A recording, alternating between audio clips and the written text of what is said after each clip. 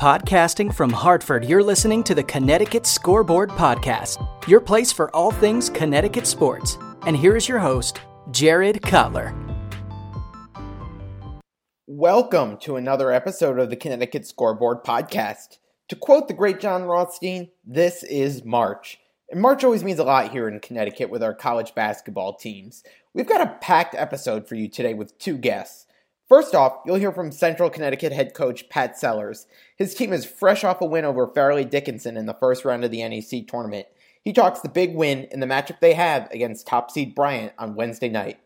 Next up, I've got John Schinzel of the Omaha World Herald to give us a preview of UConn-Creighton and to talk about some of the changes Creighton has had to make with the loss of their point guard Ryan Nembhard. Let's kick it off now with Pat Sellers of CCSU. All right, joining me hot off the win of his Blue Devils over Fairleigh Dickinson in the first round of the NEC Tournament, it's Coach Pat Sellers. Coach, welcome to the podcast again. Hey, thank you very much for having me. I appreciate it. Coach, I've got to say, last night's game, I think, really brought full circle what this season has been like for your team. And one thing that's really impressed me about them is it seems to be a team that's just always really scrappy and never gives up. What impressed you most about your team in that win last night at Fairleigh Dickinson?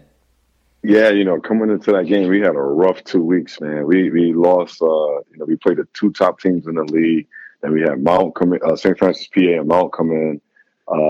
And so it was just a rough 2 weeks for us. And we had 2 days of, I would say, a mental exercise to get our guys back into the feel of it, back to feeling good about themselves, because they were really down. And I thought the 2 days in practice, it wasn't like it was a hard physical practice. It was more mental than anything, but it helped us. And these guys got a little mojo back, and then we started playing, and then all of a sudden things started going our way, and our defense picked up, and we made some shots, and we scratched out a win. You're down at the half, down 15 early in the second half. What are you telling your team in the huddle at that point in the game, knowing that, if things don't turn around quickly, you've only got, 15 minutes or so left in the season? Yeah, we just said, fellas, we've been here before. It's crazy. I mean, the Wagner game here, we're down 24. LIU game down 19, and FPU last time down 15 here at home. So we just said, fellas, we've been in this position before. We got to lock in, we got to focus, we got to get one possession at a time. And I've been the last, maybe last month, every now and then in the huddle, I said, take a deep breath and relax.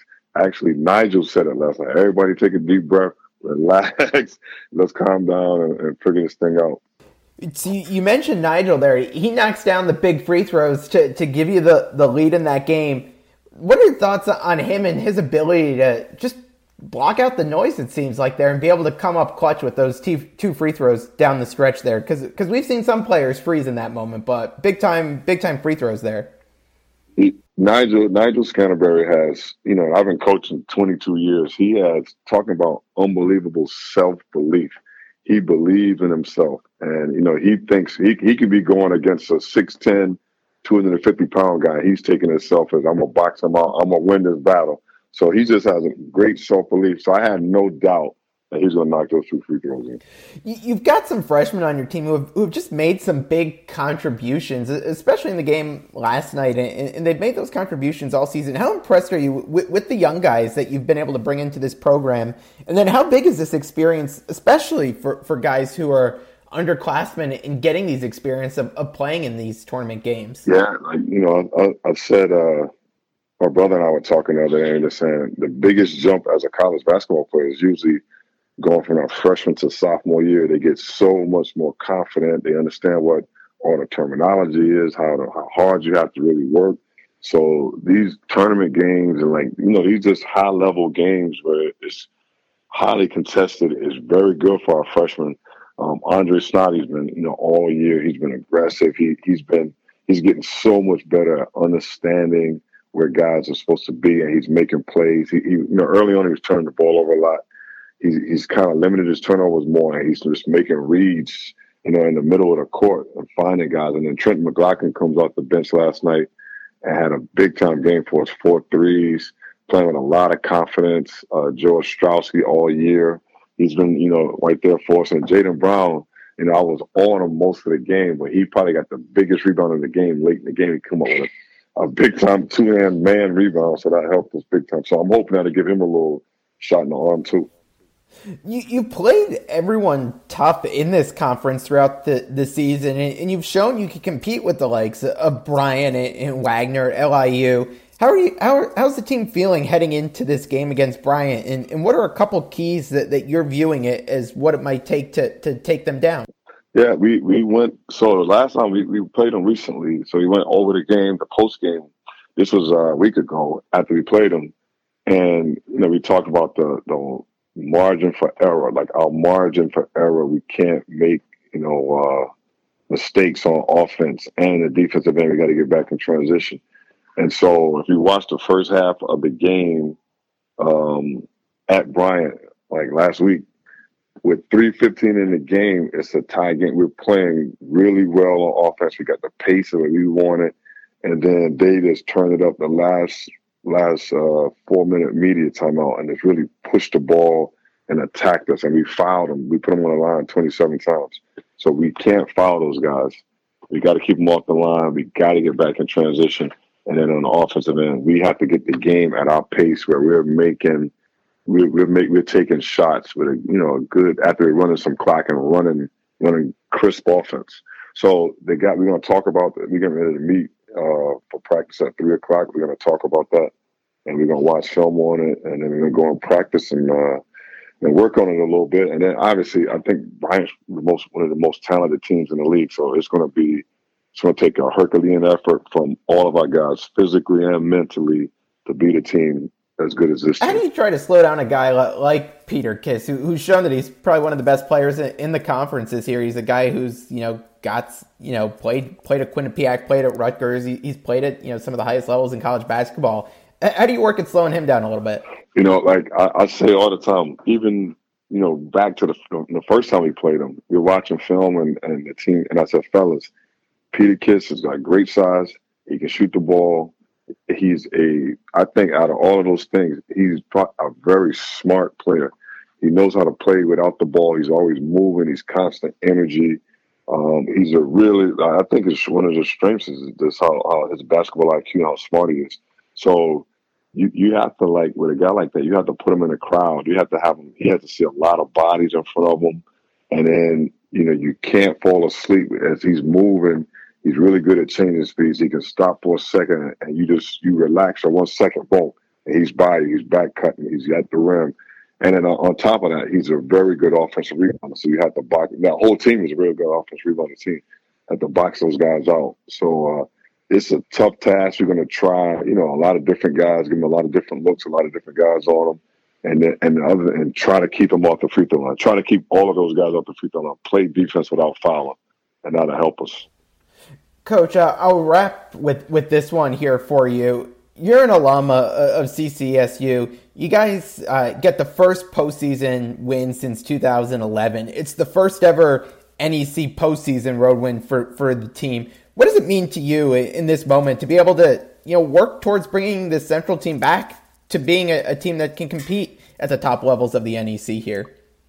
Yeah, I mean, it's a big deal. I was here as an assistant, we, 19 straight games, and we went to the NCAA tournament twice and all of that. So, one tournament game, you're happy you get the win, but, we're built on championships and, getting regular season and tournament championships. So that's been our goal all year. That's what we talked about as a team. So we just want to keep going and keep working and keep getting better every day. We got a bunch of young guys and the older guys have been really good. So we want to develop the habit of fellas. We're not satisfied with just one road win. Our goal is to win championships. So we're going to keep pushing. We're going to talk about it today. I'm sure everyone is, hey, congrats, you did a good job. You got to win. And those guys know that that's not the goal. So we have a lot more work to do. And if it comes this year, it'd be fantastic. If it doesn't, that's the goal. We're working, pushing toward championships. Well, Coach, I really appreciate the time. Congrats again on the win yesterday, and best of luck in the rest of the tournament here. Thanks, Jared. I appreciate it, man. Thanks for having me. Coming up, we've got UConn-Creighton, a rematch of a game we saw earlier in the year. And joining me today, we've got Gene Schinzel of the World Herald out in Omaha. Gene, thanks so much, and welcome to the podcast. Hey, no problem, Jared. Thank you. Thanks for having me on. Gene, I know the biggest question around this Creighton program right now has been the loss of Ryan Nembhard. How has this team tried to adapt in the game in maybe a quarter of the other game against St. John's that they haven't had him for, and trying to piece together this team and still be able to be competitive? Yeah, because I think it was kind of a shock for everyone on the program that when Ryan got hurt, it happened kind of midway through the second half of the St. John's game. And it was pretty big for them that they were able to kind of piece together a strong finish at St. John and able to win there before losing at Providence. But they're just kind of going with kind of a next man up mentality.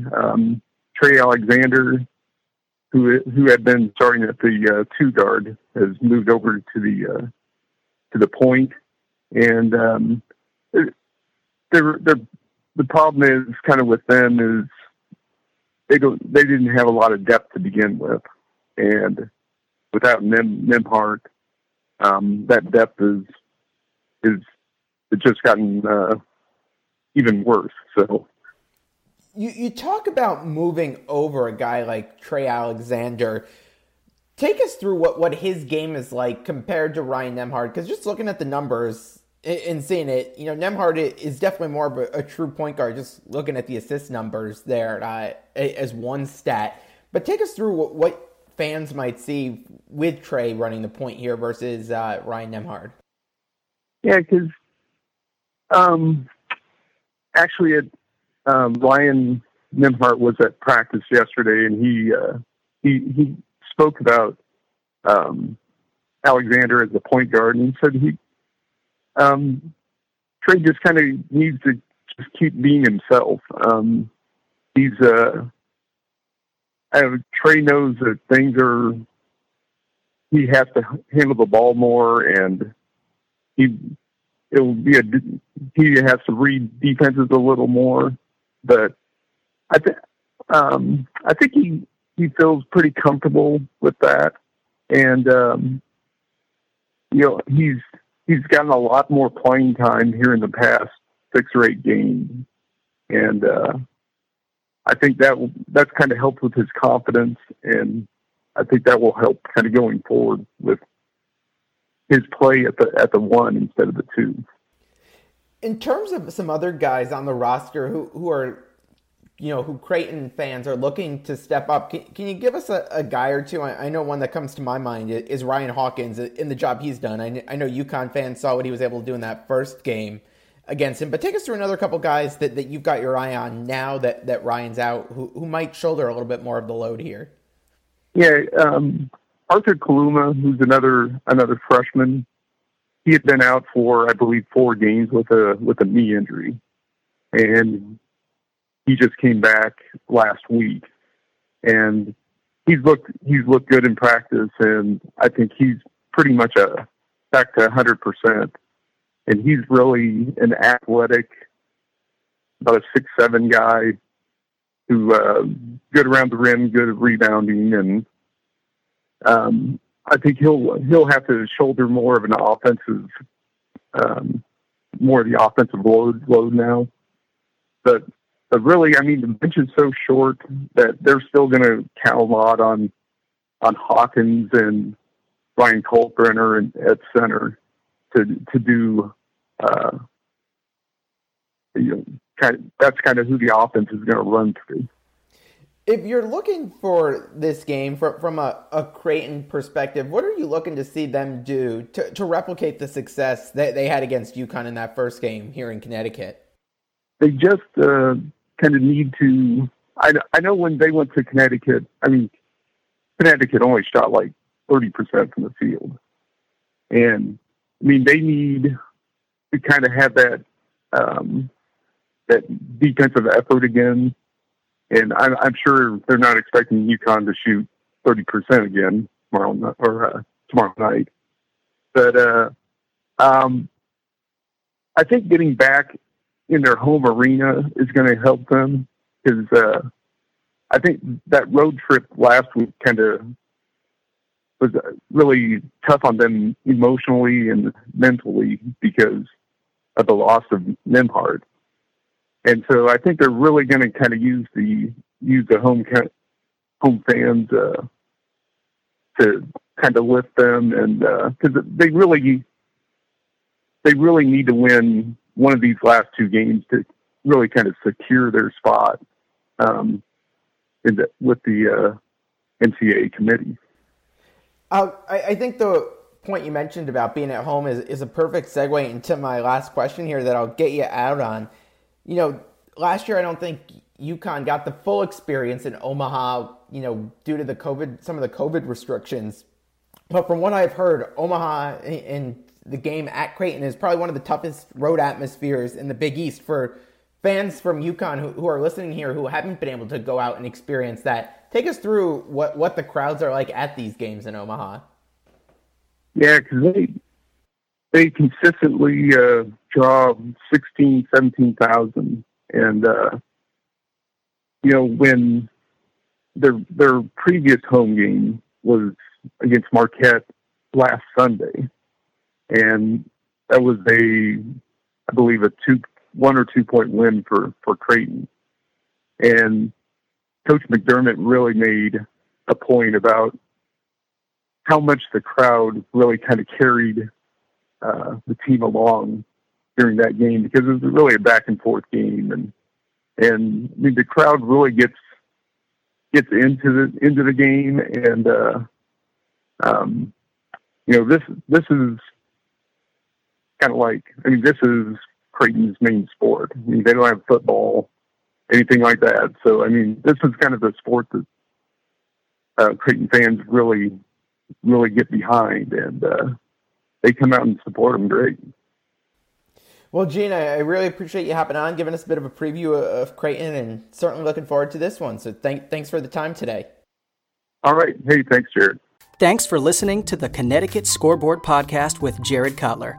If you like the show and want to know more, check out the podcast on Twitter at CT Scoreboard Pod, the host at Jared Cutler, and find us on Facebook at the Connecticut Scoreboard Podcast.